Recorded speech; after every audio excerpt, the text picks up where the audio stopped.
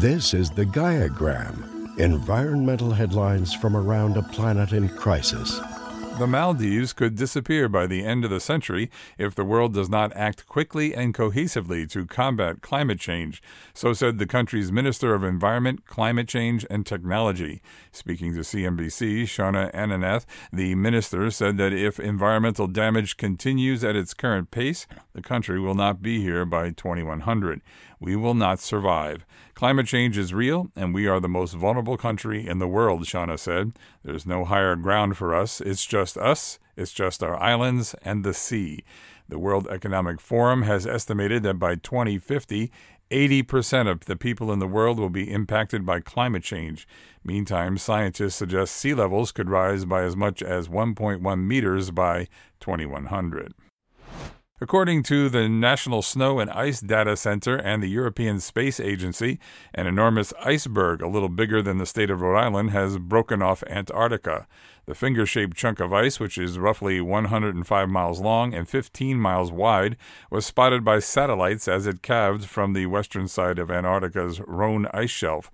The berg is now floating freely on the Weddell Sea, a large bay in the western Antarctic. Because this ice shelf that this berg calved from was already floating on water, the event won't directly impact sea levels. However, ice shelves help to slow the flow of glaciers and ice streams into the sea. So indirectly, the loss of parts of an ice shelf eventually contributes to rising seas. In a first-of-its-kind report, researchers built an index identifying the top 100 polymer producers worldwide, manufacturing single-use plastics that ultimately end up as waste.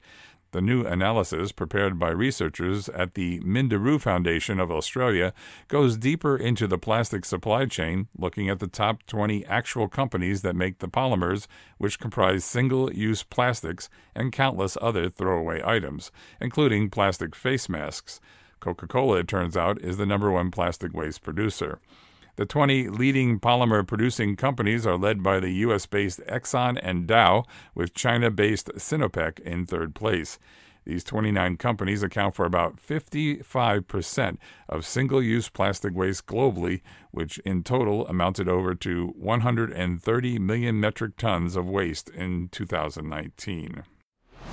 The U.S. National Oceanic and Atmospheric Administration said in a May press conference, the record-breaking 2020 Atlantic hurricane season is a tough act to follow, but the U.S. Atlantic coast residents shouldn't let their guard down.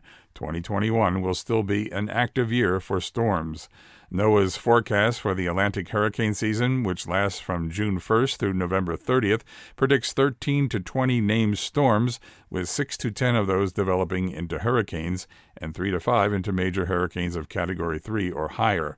By comparison, 2020 racked up 31 tropical and subtropical storms. At Exxon's annual shareholder meeting, an activist investor that owns only about 0.02% of the oil giant's stock secured at least 2 seats on the oil giant's board of directors. The activist fund, called Engine Number 1, launched a challenge against the company's leadership last year on the basis that Exxon lacked a coherent plan for surviving a global transition to cleaner energy sources. The votes are still being counted, and it's possible that at least 2 more of the Engine Number 1's directors could be selected to Exxon's board. But even if that doesn't happen, the outcome is a sign that Exxon's fiscally questionable long-term climate strategy is finally catching up with it. And finally, G7 countries this May agreed to stop all new financing of international coal projects by the end of the year in an effort to meet global climate change targets. The G7 countries also recently pledged to make accelerated efforts to limit global warming to 1.5 degrees centigrade relative to pre-industrial times, a major shift from previous statements that focused on limiting warming to 2 degrees centigrade, a slightly easier target.